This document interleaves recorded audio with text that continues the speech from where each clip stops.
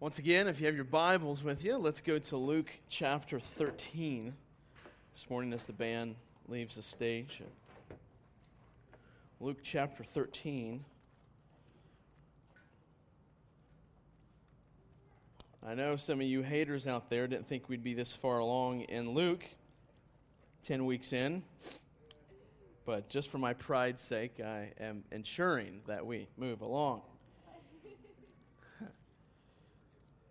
I was in a meeting with a few other pastors and some dude I just met, and we were talking about what we were preaching through, and I said we were preaching through the book of Luke right now, and I said we are about 9 weeks into it, and we are in chapter 13, and he says, "My, that is a mighty good clip you are at there," and I thought, yeah, you have no idea. It is, for me, it is a big clip. We were moving at a very rapid pace. Sometimes I feel like I don't even do justice to the text. But nevertheless, I think we have kind of heeded, or I have heeded to the advice of a preacher by the name of Mark Dever and Greg Gilbert. If you're familiar with those, Capitol Hill Baptist Church anyways. He wrote a book called Preach, and in that book he talks about how we should fly at different altitudes above the text as preachers. That we should sometimes go, a couple verses at a time because there's so much detail and richness there. But if we do that and that's all we do, we'll miss the big picture. But if all we're doing is flying at the big picture level, then we'll miss the details of the text. And so we should fly at different heights above the text. And so the height at which we're flying right now is roughly a chapter a week. Which is a little easier to do maybe than a Pauline letter, but because of being a narrative and parables and such. But we're flying through it about a chapter. A couple weeks we've done 2 chapters in a week, which again just kind of pains my heart because there's so much there to talk about.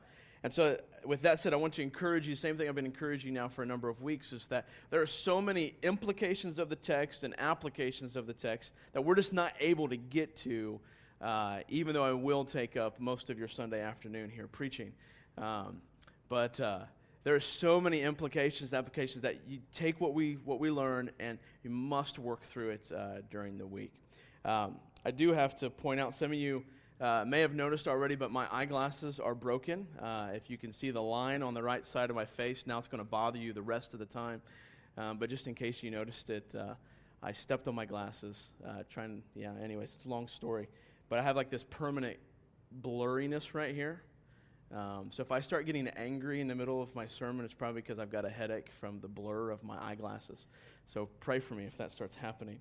So anyways, I was encouraged by something I heard a pastor say this past week as I was watching him. Some of you know who Dr. Platt is, Dr. David Platt. And as he was getting ready to talk through on how to study the Bible, he reminded the people that were there for this time something very important, and I wanted to kind of echo that to us, and that is the fact that we're not here, and my goal here over these next few moments is not to entertain, but it's to equip.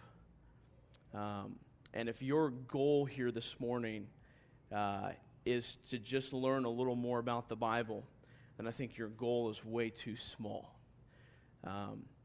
You kind of miss the point of the gospel. The gospel is not just so that we would learn a little more about the Bible or a little bit more about God, but it's so that we would take what we learn and reproduce that in someone else. That we would take that and spread that to our families, to our coworkers, to our neighbors, and that we would be about reproduction as Christians.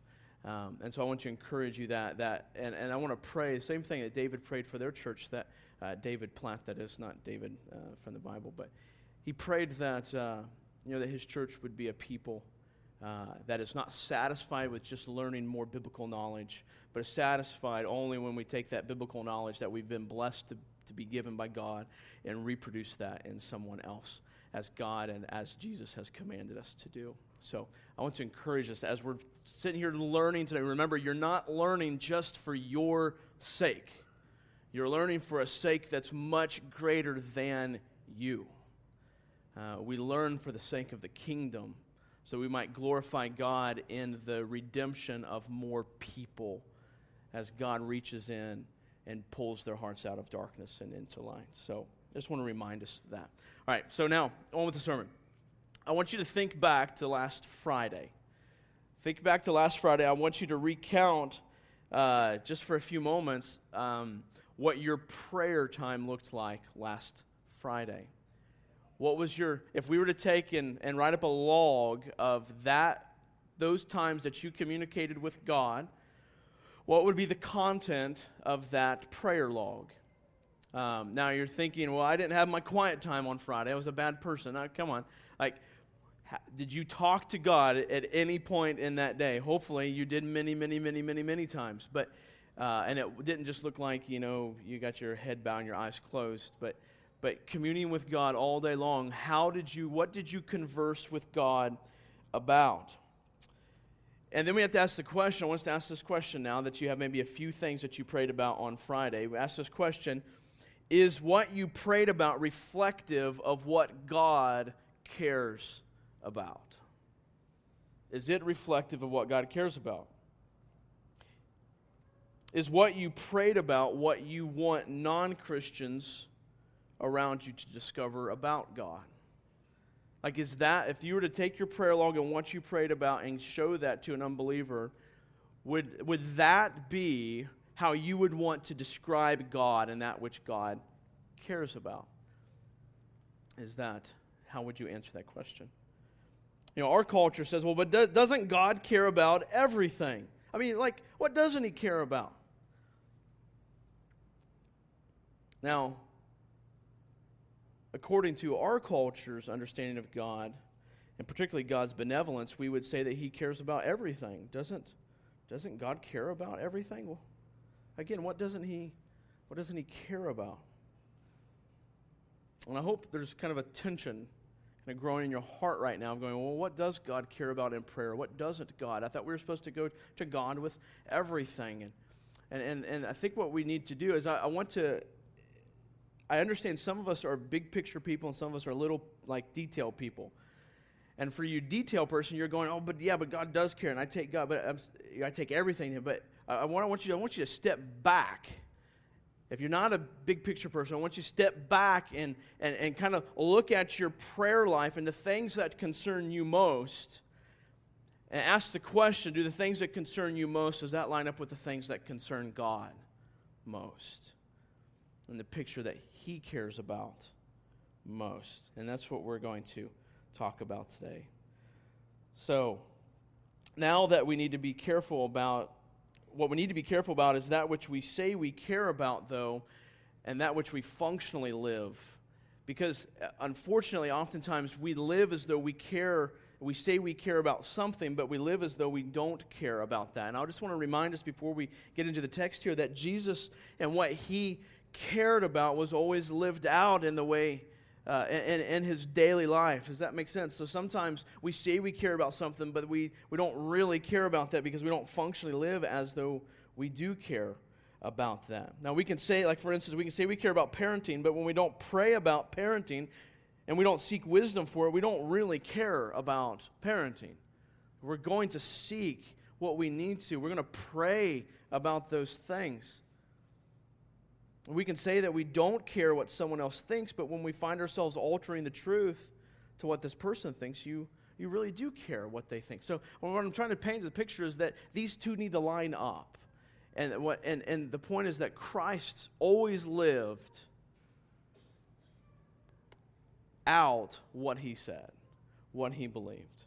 And we need to keep that in mind as we work through this. So we're going to talk about 5 things that Jesus cares about from Luke 13. Again, we're not going to get into all the implications or the applications of the text, but kind of as a quick overview, working through Luke 13, the first thing we see that Jesus cares about is your future. Jesus cares about your future.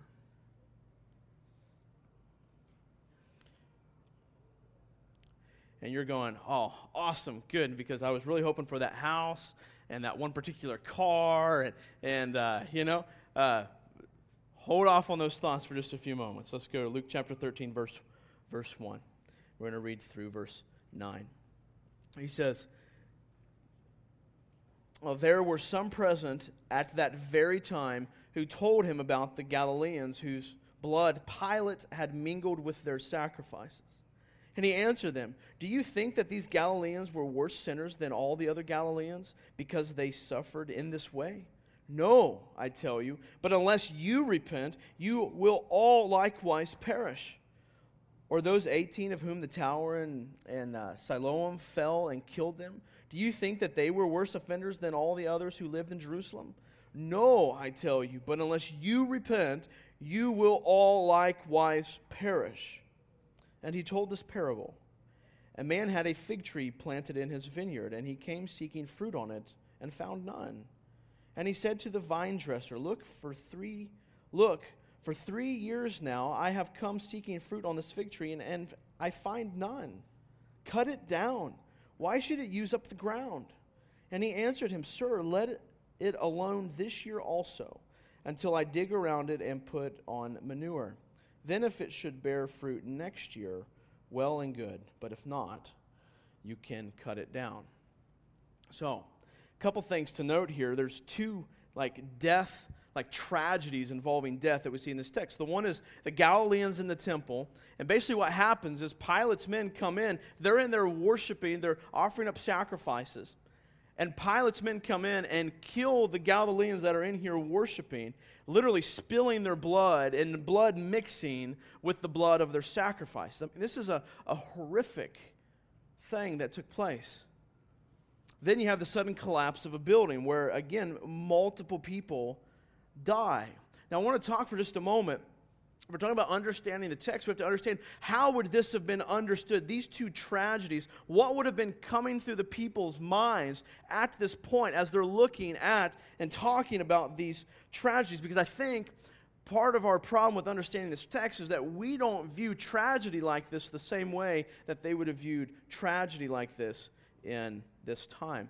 See, our culture today views everyone as basically good. Right? I mean, you look around, everyone's viewed as basically good people. So when people die, well, it's a terrible thing, but we assume that everything is going to be fine. Like, oh, they're going to be in heaven with Jesus. And I mean, I'm talking about more our culture at broad. Of course, we would understand that differently as Christians, but that's our culture. But even that, though, even within the church, we struggle with that. We tend to think as everyone is basically good. And we do ourselves as well. If you don't think you struggle with people being good, we're just talking about the doctrine of election. If we talk about the doctrine of election, then we start to really think, no, because people are basically good. And that's why we tend to have such a problem with grasping that. Oftentimes, it's not the only reason, but oftentimes people have such a problem with that because we begin with the premise that we're basically good and everyone deserves salvation. But that's not the case. But during this time, we view everyone as basically good. So we say in our culture today that no one deserves to die. No one deserves to die. I mean, today, the suddenness of this death, yes, would be a tragedy, but it would almost be a good thing because we would say in a tragedy like this, well, at least they didn't suffer, right? At least their death was short and sweet. Well, maybe not sweet, but we would say at least it was short and not tragically painful. I mean, we are firmly fixed in this culture on thinking that the only experience we have is that which we have in the body and nothing beyond. We think of this life, this is the body, this is it, and we don't go any further. Now, in their culture, though, what would be the differences? In their culture, they viewed everyone as basically evil. Like, they viewed people as having not this innocence that we say that people have. They assumed people's guilt. They assumed that nothing was going to be okay, and they would have been amazed at the fact that these people had made it this far and that God or life had not taken their life yet. They knew, though, during this culture that there was something beyond the body. I mean, this suddenness would have been terrible for them. But the question is, why would this suddenness been terrible for them? It would have been terrible because the people didn't have time to prepare for their future, or they had less time to prepare for that which was beyond the body. So their culture would have viewed this, I think, this text much, much differently, or this situation rather, than we would have. This is the reason for the kind of horror that the people would have been experiencing at this moment. Like, oh my gosh. Not just because this life was cut short, but because, wow, these were guilty. This was horrific. Now listen to their comments. In Luke 13, verse 2, he says, and he answered them, do you think that these Galileans were worse sinners than all of the other Galileans, because they suffered in this way? No, I tell you, but unless you repent, you will all likewise perish. Again, understand, you can see here coming from the people their understanding in this culture of their guilt. And Jesus is addressing this. Do you think these Galileans were worse sinners than all the other Galileans? Because the assumption was, from the people, was that they had experienced this tragic death because of their sinful and their sinful state and their guiltiness. And they began to think, just like those of Job's accusers, that they were somehow worse sinners than the rest of them. And Jesus is saying, no. This is not the thinking that we need to have. And he rejects this way of thinking about these deaths. And he calls out those people who were thinking this about their death. He calls out their similar state of sinfulness. But then it's interesting, because what Jesus does, he goes beyond simply the reality of their physical death. I mean, the Bible clearly teaches that everyone dies physically because of Adam's sin, but Jesus doesn't just simply comment on these terrible incidences. Instead, he uses them to point to something greater than death, something beyond the grave, and he warns them to be prepared for that. And as Jesus goes through this, we move on now. He moves to the fig tree, and we're going to tie these together in a second, but he moves on to the fig tree. So fruit trees during this time, and in this area, there were many fruit trees, particularly fig trees in this time. So this would have been a very common picture. For you and I to think of a fig tree, we're like, huh? Not seen one of those. Like, we think of fig Newtons, right? Fig Newtons. But during this time, this would have been very clear. Like, for us to think of a maple tree, except one that bore fruit would probably be a better example. We don't have much fruit bearing going on around here as far as trees are concerned. But this would have been common for them. And what they had during these vineyards, they would have caretakers who were hired to take care of the vineyards. And it was interesting, if you look at Old Testament history, the Israelites were often referred to as fruit trees. And Jesus, I think what's going on here is Jesus is basically likening himself to the caretaker of the vineyard, and the vineyard being the Israelites. Jesus as the caretaker in the vineyard and the story. I want you to notice a couple things with that in mind in the story. First of all, notice the inevitability of judgment. Notice that the guy who comes to the vineyard and he's concerned about, should I tear this tree down? And he says, look, no, let's give it another year, and then we'll cut it down. Then it will no longer take up ground, to use the words of the text. So notice the inevitability of judgment. There is coming a day when the fruit will be judged, when the trees will be judged. The second thing I want you to notice is notice God's grace. Notice God's grace. He comes to him and he says what? Let it alone another year, and then we'll come dig it up. He gave them another year to get right. And we think, oh, the tragedy of dying suddenly.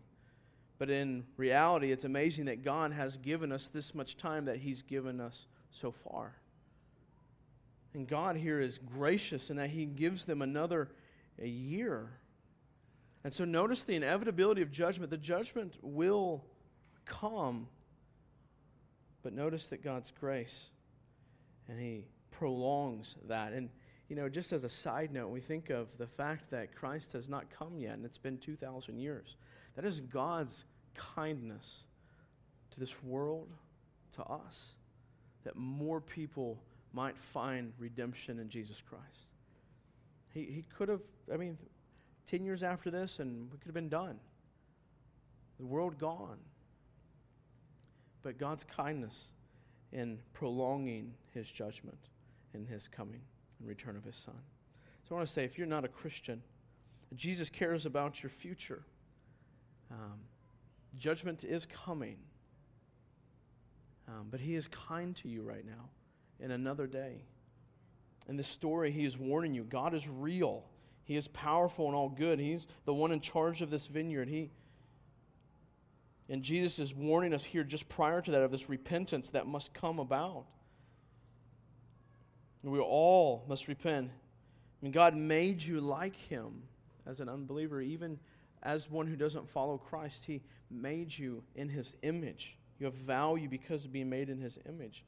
But you, like all of us, have chosen to rebel against God, to go under your own rules.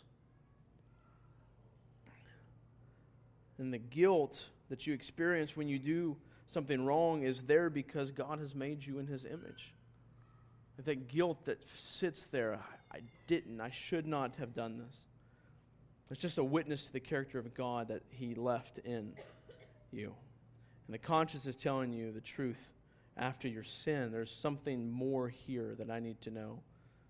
But the cool thing and the awesome thing in God's kindness is that that's not the whole story.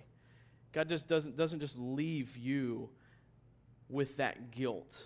There is an opportunity in the gospel for that guilt to be removed through the work of his Son, Jesus Christ. And Jesus comes and lives a perfect harmony with God. He had no penalty to pay for his death, so his death then is able to pay the penalty for those who would trust in him. And so if you're not a follower of Christ, I want to encourage you that this forgiveness for that guilt and that sin can be yours today if you trust in Jesus. This is the good news of Christianity.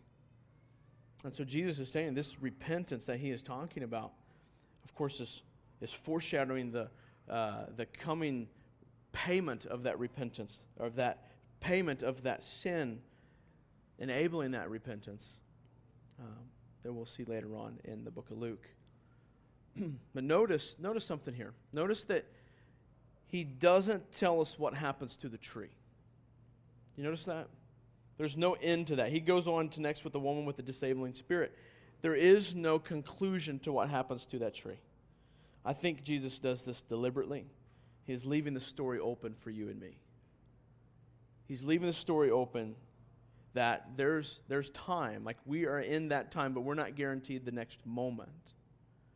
But we're still in that time. And I would encourage you to not expect God's patience to last forever. It will run out. It will run out eventually. We're being called to repentance this very day. Now, as Christians, let's think about this.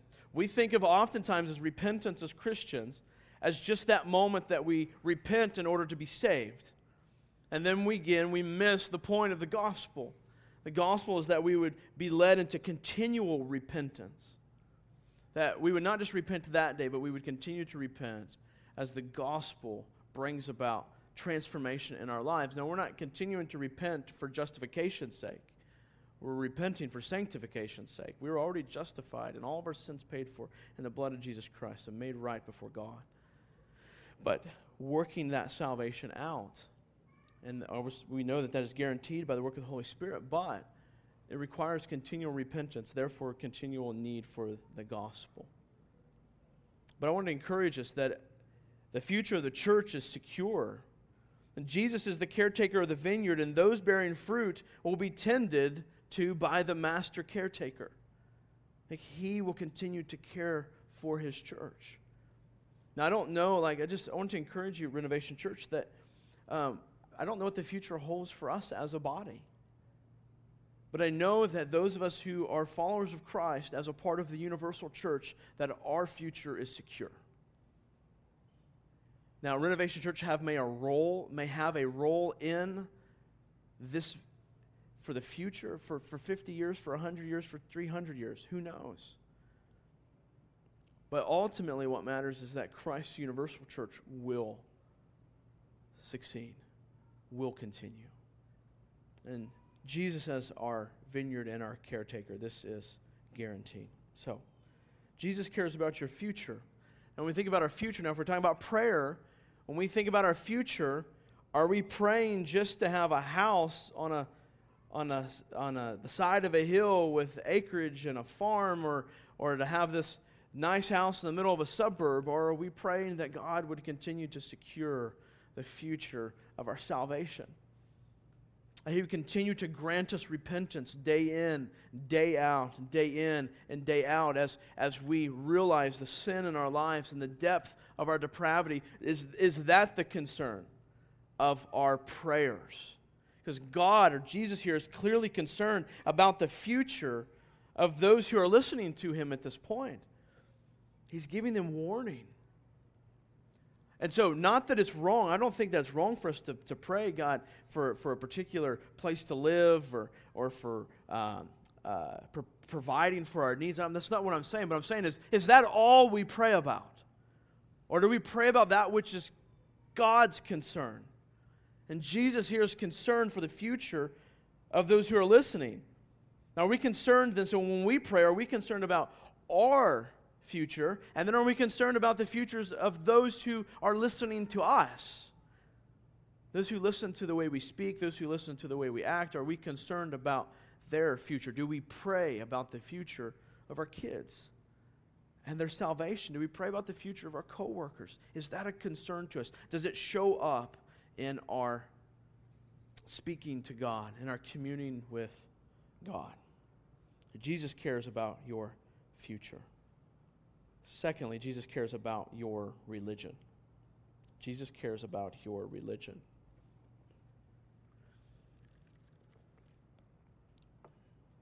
Let's start in verse 10 and work through 17. It says, "Now he was teaching in one of the synagogues on the Sabbath, and there was a woman who had had a disabling spirit for 18 years. She was bent over and could not fully straighten herself. When Jesus saw her, he called her over and said to her, 'Woman, you are freed from your disability.' And he laid his hands on her, and immediately she was made straight, and she glorified God. But the ruler of the synagogue, indignant because Jesus had healed on the Sabbath, said to the people, 'There are 6 days in which work ought to be done. Come on those days and be healed, and not on the Sabbath day.' Then the Lord answered him, 'You hypocrites! Does not each of you on the Sabbath untie his ox or his donkey from the manger and lead it away to water it? And ought not this woman, a daughter of Abraham, whom Satan has bound for 18 years, be loosed from this bond on the Sabbath day?' And he said these things, and as he said these things, all his adversaries were put to shame, and all the people rejoiced at all the glorious things that were done by him." Now, at this point, we are knee-deep into man-made religion with the synagogue ruler here. There is nothing scripturally that would hinder and for him to get upset about what Jesus is doing on this day. I mean, yeah, there's the Sabbath day and the rest, but the rules that he is in trying to enforce upon Christ is man-made. He is saying you should not be doing this, but Jesus clearly has a different agenda at this point, a different focus, a different set of rules, if you will. And let's talk about caring about man-made law versus caring about people. See, Jesus saw the woman and had compassion on her. Now think about this. During this time period, women were not thought as highly of as they are today. But he took initiative towards her. So it wasn't just, there's this man, I'm going to heal him, but this was a woman.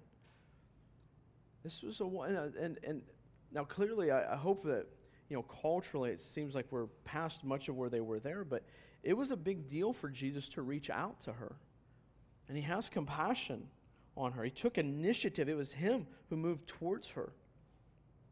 But you see, the synagogue leader was more concerned about his laws than he was about the state of the woman.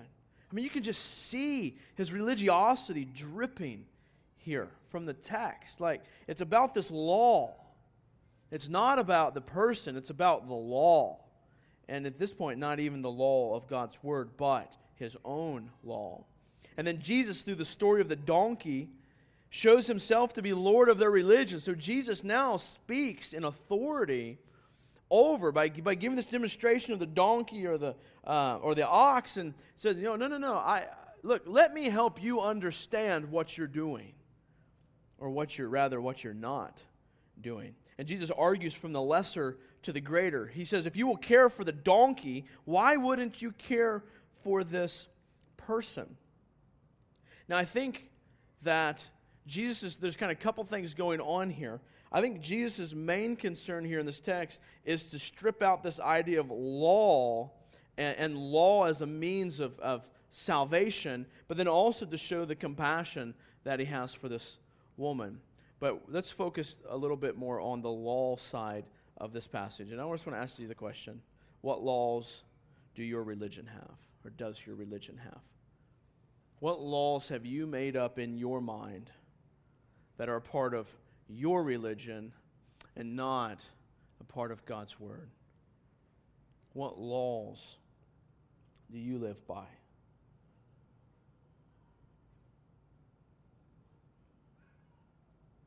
Like, would those around you say that your religion does other people good? Where do your laws in your life overtake God's desires? Where do your laws overtake God's desires? And that's clearly what's going on here in the text. His laws have overtaken God's desires, in a sense that he's obeying those laws above God's desires for his life. Maybe your law concerning a certain standard of living. So you have this law, this is the way we should live, material-wise, not necessarily not holiness-wise, but this kind of material life. So you work and neglect serving others. You hoard so that you can maintain that law which you've created for yourself. Maybe because that is the law in your life that now you lack compassion for those who do not live up to that law in your life. So I see those down the road who don't have what I have, and we have a hard time having compassion on them. Maybe your law concerning a certain passion in your life, and then you try to force everyone else into that certain passion. Now, if that's passions, anything other than Jesus, we see the problem there.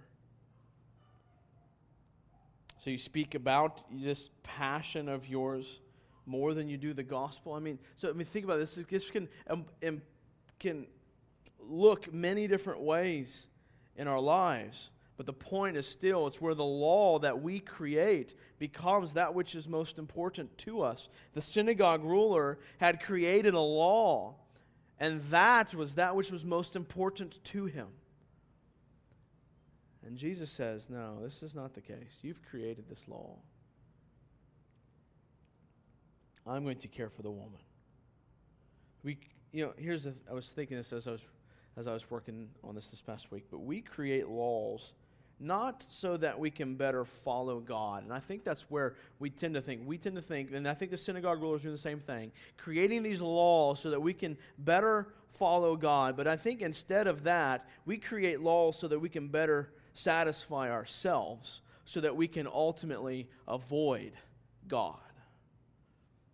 So we create this list of moral laws over here, or this list of right standards over here, because if we can then check those off of our box, then ultimately we can avoid God and His demand and demands upon our lives.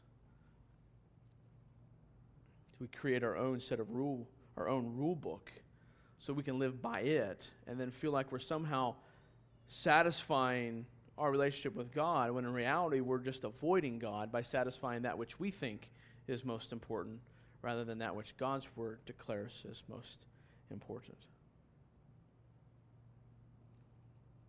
So, Jesus cares about our religion. And I don't think the point here in the text is whether you're a Muslim or this form of Christianity, I don't think that's his point. I think his point is the religion that each one of us has created. And are we living by that, or are we living by God's desires and His Word? So, Jesus cares about our religion. Third thing Jesus cares about is your success. Your success. I kind of feel like I'm about to preach a Joel Osteen sermon here, but He cares about your success. Sorry, that was mean. Let's read verse 18.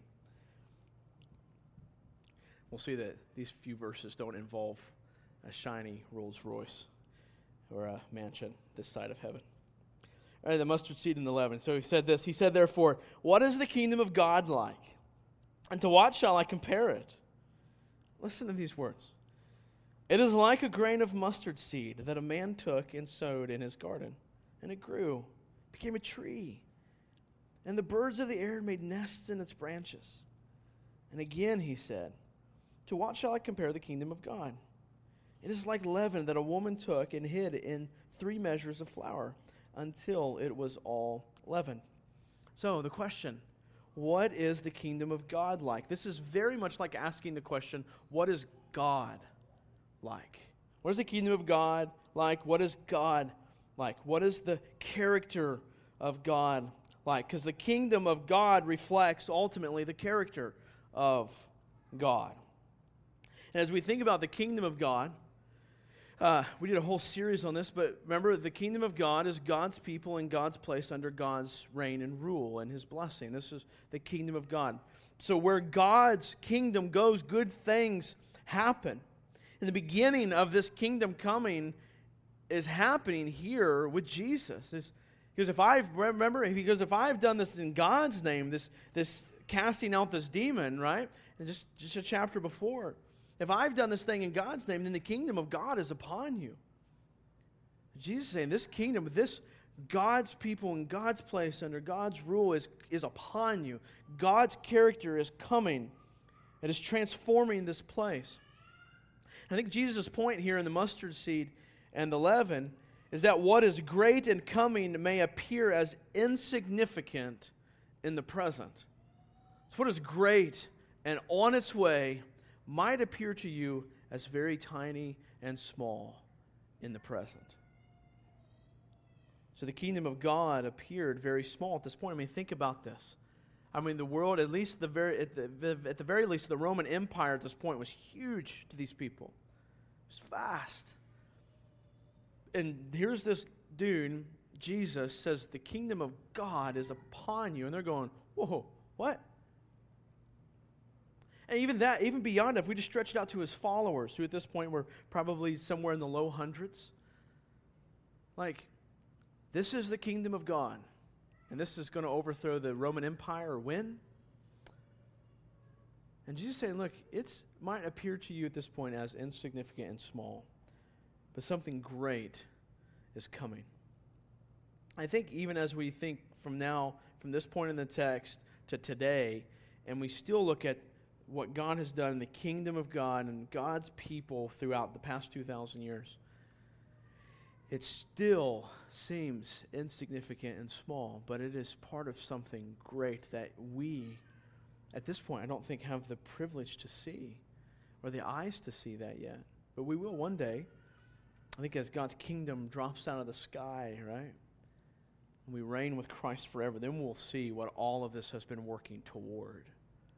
So, Jesus' goal for us is to look and see where the kingdom is headed, to understand that it's headed towards something huge, that we are part of something bigger than ourselves. Like we are part of something larger than ourselves. I think this is one purpose of the church, even gathering here today, that when we come together, we realize that we're a part of something bigger than ourselves. See, it's easy for us to live life thinking that, like, this is all there is. And then we come together, whether that's 10 of us or 10,000 of us, and we come to go and we go, what? This life is so much more than me. I'm a part of something so much larger than myself. Coming together as a community of believers is to point to the reality of what is to come in the future, namely the body of Christ, all seated around the throne as the people of God, with one King. No longer having many kings and many lords, no longer being divided by ethnicity and color. We will be one people displaying God's creativity like a beautiful masterpiece painting. Jesus is saying here, look, it may seem small, but the kingdom is something much larger than we can imagine. And we have things in our lives that point to this magnitude. We need to find them and let them remind us of that magnitude, of that which we are part of. And I think coming together for corporate worship is a weekly reminder of that we are part of something much larger than ourselves. It's easy to get, narrow focused, that this life is just about me and the troubles that are going on in my life. No, it's so much more than that. So much more to it than that. You're a part of something much bigger. So where are you looking for success at? Are you looking for success in work, money, housing, parenting, marriage? I mean, Jesus cares. I think Jesus cares about this success. I think we would see this in other places. But I think primarily He's caring about our success in the sense of our part or our role in the kingdom coming. That we're a part of this thing that is insignificant now, but it will be successful in the future. And if you're a follower of Jesus, you're a part of that. Jesus caring about our success, but primarily as it relates to the kingdom. The best is still to come. The kingdom, the kingdom is on its way, and that is true success. As the redemption of all things take place, right? As God redeems this whole world. That's success. And Jesus cares about that success. And He welcomes us to be a part of that. So Jesus cares about your success. Number 4, Jesus cares about your salvation. Jesus cares about your salvation. Let's read in verse 22.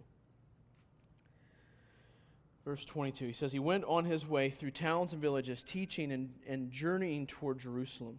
And someone said to Him, Lord, will those who are saved be few? And He said to them, Strive to enter through the narrow door. For many, I tell you, will seek to enter and will not be able. When once the master of the house has risen and shut the door, and you begin to stand outside and to knock at the door, saying, Lord, open to us, then He will answer you, I do not know where you have come from. Then you will begin to say, We ate and drank in your presence, and you taught in our streets. But He will say, I tell you, I do not know where you come from. Depart from me, all you workers of evil. In that place there will be weeping and gnashing of teeth, when you see Abraham and Isaac and Jacob and all the prophets in the kingdom of God, but you yourselves cast out. And people will come from east and west and from north and south and recline at the table in the kingdom of God. And behold, some are last who will be first, and some are first who will be last. Well, what are we saved from? When He says saved from, what's He mean? God will eventually judge all men. God will eventually judge all men for their sins. This will happen at their deaths. So you see, the assumption of the Jews at this point, the assumption of the Jews was that they were all going to make it to heaven except for maybe a few of the really, really bad Jews. But the assumption was that they're all the people of God. We're all going to make it to heaven. And Jesus is saying that even very few ethnic Jews are going to make it to heaven. I think that's part of His point here. Surprised, and they're astounded at this. I mean, this would have blown them out of the water. What? But we're all the people of God. And Jesus said, whoa. There's many of you that are going to get there, and you're going to realize that you were never a person of God. You were never one of His children.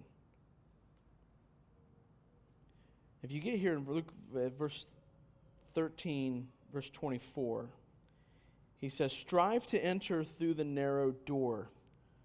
For many, I tell you. Now, that you right there, if you're from Kentucky, that's y'all, all right?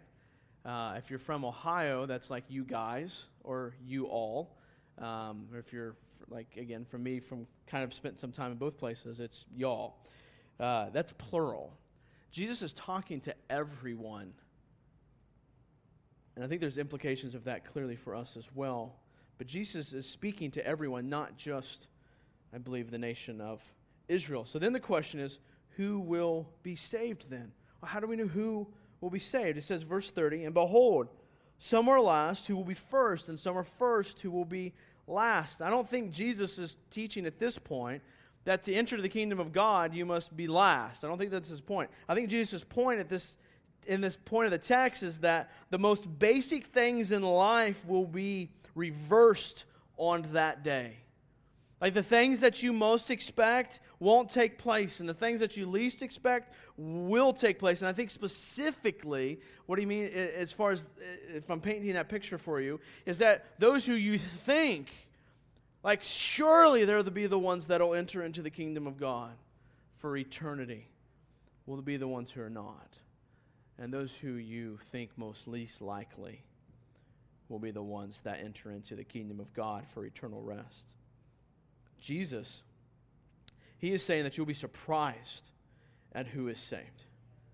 And I think he's rejecting the idea that just because you're a Jew, that you're going to be fine on the day of judgment. I think that's what he's rejecting at this point. So then how does that apply to us? Let's bring this home. Just like the Jews thought that because of their religion that on the day of judgment they would be saved, we have a similar scenario. In our culture, our church culture today, we tend to have the same thinking. So those who think if I'm just good enough, then I will make it to heaven. If I'm just good enough, I'll get there. No. I think you'll be quite surprised. Those who think, well, because I've been a part of a church my whole life, I think we'll be very surprised. Those who think, well, because I was baptized as a child, or because I joined this church as a child and my name's written on their membership roll, because I'm a member of this or that church. You know, I have found, as I've gotten older, relatively speaking, in ministry, like I'm much less quick to just throw someone in the category as saved.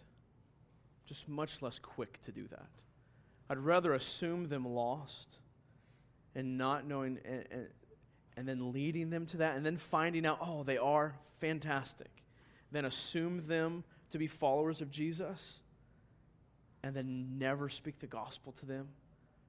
I'd much rather err on that side, even at the risk of insulting them, than I would be on this side, and then watch them go to hell when I had the opportunity to speak the gospel to them.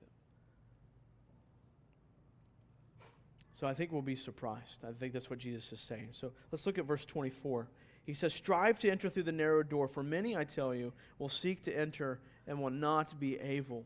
Now, I think the striving here, if we understand this in light of the rest of the Word of God, I don't think this is referring to earning your salvation, but instead it's a striving that accompanies your salvation. So you're not striving to earn it, but it's a striving that accompanies the work that God's doing in your heart. So Jesus is saying this isn't the case. You're going to be terribly surprised on that day at who is actually saved. Now notice two different perspectives as a part of this passage. Two different perspectives. One is the width of God's mercy. How we see God's salvation for many nations. What's he say there at the end of the passage? He talks about that many will come from the north and the south and the east and the west. Also notice God's patience in shutting that door. It's still open. But then there's the difficult side. This is the second perspective. The difficult side is that Jesus is clearly teaching that not everyone is going to be saved. So the idea of universalism is just, clearly Jesus is not a universalist. He doesn't think that everyone is going to heaven. There are some that will not make it through the door. Matter of fact, that door is not huge, but it's narrow. So the danger for us is thinking that we're saved when we really are not. So here's the question I think I had to ask. How do we know that we're saved? How do we know we're saved? I mean, the horrible fate if we're not. I mean, think about this. Verse 27, the horrible fate is that he will say, away from me, for I never knew you. I mean, do we understand the weightiness of that statement? Depart from me, for I never knew you. I mean, it seems like lots will be saved, but not all. And then in verse 25, look at verse 25, he says, when once the master of the house has risen and shut the door, and you begin to stand outside and knock at the door, saying, Lord, open, then he will answer you, I do not know where you come from. Then you begin to say, but we ate and drank in your presence, and you taught in your streets. So let's think about this. There must be more to salvation than just being simply familiar with Jesus and his teaching. There's got to be more than just doing good things.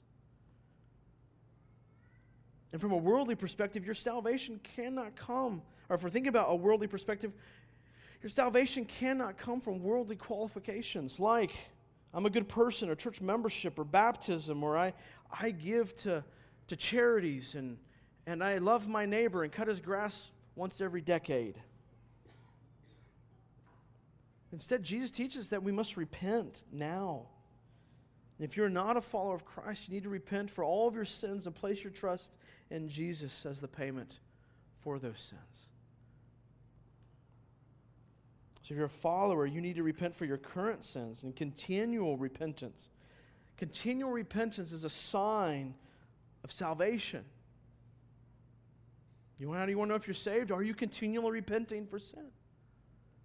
That's a sign. See, again, back to that question. How do I know that I'm saved? And we don't have time to give a great treatment, but just as a quick overview, where are you placing your hope and trust?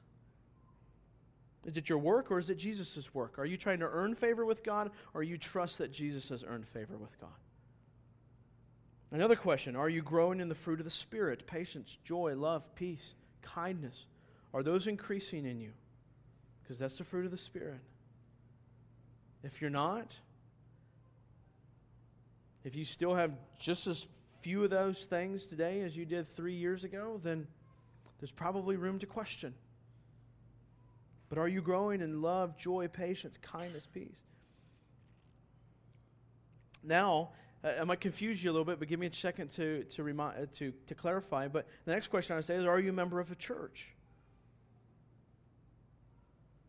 The whole practice of church membership is meant to be an aid in the assurance of your own salvation.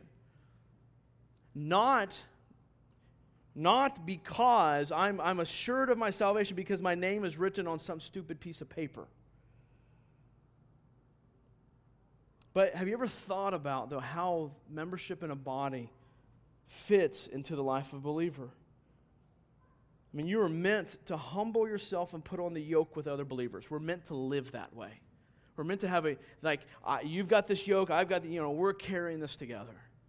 Now, ultimately, obviously, we're supposed to cast all of our anxiousness and cares upon God, but we carry these things together as a body. And the church is meant to help you understand if the words you use about the gospel are true. So when you speak about the gospel in your life, the church is meant to help you go, is that true of you? Like, do you really mean those words? Is that just speak that's coming out, or is that truly what you believe? And the church is there to help you think through that. The church is there to help you understand your own life and whether or not it is the life of repentance and faith. Like, the church is there to help you go, man, you're not living a life of repentance and faith. Or yes, you are, and let me affirm that in you, and I see that, and let me encourage this. The church is there to help you assess whether or not you have an accurate assessment of yourself. The church is there to help you know whether or not you are deceiving yourself. I mean, Jesus set up the local church to help us work through these things. The church is there to help affirm the work of God in our lives, or to affirm the lack of the work of God in our lives. It's the whole point of church discipline. So that the body can say, we don't see God working out repentance and faith in your life. Instead, we see you as a lost person. Or here, let me call you to repentance. The church membership is more than just getting to vote. Of course, if you're part of Renovation Church, we don't do a whole lot of voting. So there's no confusion here. So, what is it about? I mean, Baptists tend to mess that one up really bad. They kind of champion the idea of church membership. It's been just whittled down to being name on a roll and getting to vote on something. So that we can help each other work out our salvation. That's what the church is for. To affirm it. Or to say, no, I don't see that, man. You need to work on this. You need to work on that. This is evidence of the Holy Spirit. So, let me encourage you, if you're not a member of a local church, to join. So, Jesus cares about your salvation. Next thing Jesus cares about, this is the last one. Jesus cares about your take on Him. Your understanding of Him. Verse 31. At that very hour, some Pharisees came and said to him, "Get away from here, for Herod wants to kill you." And he said to them, "Go and tell that fox, behold, I cast out demons and perform cures today and tomorrow, and the third day I finish my course. Nevertheless, I must go on my way today and tomorrow on the day following, for it cannot be that a prophet should perish away from Jerusalem. O Jerusalem, Jerusalem, the city that kills the prophets and stones those who are sent to it. How often would I have gathered your children together as a hen gathers her brood under her wings, and you were not willing. Behold, your house is forsaken. And I tell you, you will not see me until you say, Blessed is he who comes in the name of the Lord." So Jesus here is on his way to Jerusalem. And basically saying, Herod, you can have your way once my course is finished. He knows this is coming.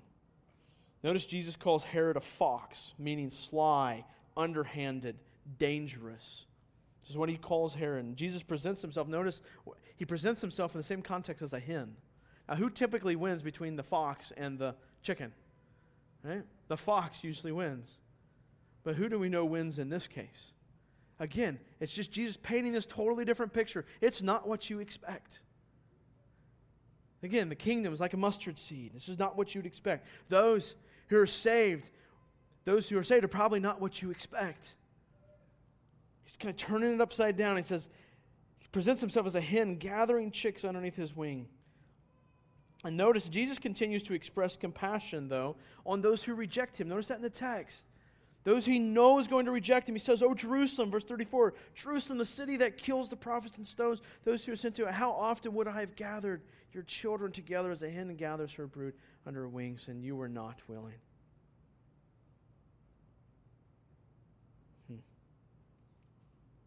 But just as for the Jews, it is important what we do with Jesus. And that's what he's saying. Right? This is concern here is, "Oh, Jerusalem, Jerusalem, oh, the Israelites, what have you done? You've killed the prophets. But what I would have done had you not rejected me." So just as Jesus cares with how the Jews received him and their take on him, Jesus cares about whether or not we receive or reject him. And we come back to the same question. What are we receiving or rejecting? We're receiving or rejecting who is Jesus. And we've been talking about that question all throughout Luke, answering the question, who is Jesus? Who is he? He claimed to be the Son of God. He claimed to be the only hope for your sin. So the question is, what are you doing with Jesus today? Is he just some religious practice? Or is he someone that you follow with your heart? Is he someone that you submit your life to? Or is he someone that you call on when you need something?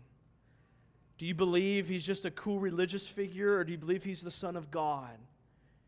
Do you believe he did a cool thing for a few people on the cross, or do you believe that he died for the sins of the world? And then what are you doing with that? Is that something you live in light of, or something that you put in a box and take it out when it's nice and convenient for you? What What are you doing with Jesus? If you're not a follower of Christ, you're still like checking out this Christianity thing, let me encourage you to press into Christ, to pursue Him, to ask Him to reveal Himself to you, to show Himself. I would encourage you to turn your life over to Him. If you're a follower of Christ, if you consider yourself a believer, continue to turn your life over to Him every day. It's not just something you got to do. It's kind of like this with your wife. I try this with my wife often. I say, well, I told you I loved you the day we got married, and do I have to keep saying it? Well, yes, you have to keep saying it, right? Like, so as a believer, like, you don't just need the gospel for the day that you were saved. You need it as you were being saved, as you were being made into the likeness of Him who died for you. Trust Him daily. So, what does Jesus care about? He cares about your future, although He probably defines that a little differently than we do. Your religion, your success, your salvation, your take on Him. Now here, if Jesus cares about these things, and we're followers of Him, then we will care about these things too, both as they relate to us and as they relate to those around us. We will care about the same things concerning not just ourselves, but others as well. We're talking about reproduction. We will care about reproducing this truth into other people. Now, some of you know who C.S. Lewis is. He's a phenomenal writer, brilliant man. And I want to read to you from a quote from his book called Weight of Glory. And this quote is talking about how we view the people around us and how this affects the truth that we speak to them and that we reproduce into them. He says this: "It is a serious thing to live in a society of possible gods and goddesses, to remember that the dullest, most uninteresting person you talk to may one day be a creature which, if you saw it now, you would be strongly tempted to worship, or else a horror and a corruption such as you now meet, if at all, only in a nightmare. All day long we are, in some degree, helping each other to one or the other of these destinations. It is in the light of these overwhelming possibilities, it is with the awe and the circumspection proper to them, that we should conduct all of our dealings with one another, all friendships, all loves, all play, all politics. There are no ordinary people. You have never talked to a mere mortal. Nations, cultures, arts, civilizations, these are mortal, and their life is to ours as the life of a gnat. But it is immortals whom we joke with, work with, marry, snub, and exploit. Immortal horrors or everlasting splendors." And if we view each other, I think we often view each other as mortals, as, yes, and we're talking soul, spirit here, mortal, as in once we die, it's all done. But the fact is, our soul and our spirit will live on forever. And if we understand that we are helping each other towards one thing or the other, we're either helping each other towards what Jesus cares about, or we're helping each other towards what we care about, or what they care about. And if we viewed each other in every interaction, that this is someone whose soul, whose spirit will live on forever, and I'm helping them to either become what God has created them to be, or to live in torment and destruction for the rest of their life. How would we treat people, both those who we think are lost and both those who we think are saved? How would we interact with them? So, I want us to pray. We'll worship this morning in response to the text. So let me pray for us, and the band will come forward. I want you to consider these things.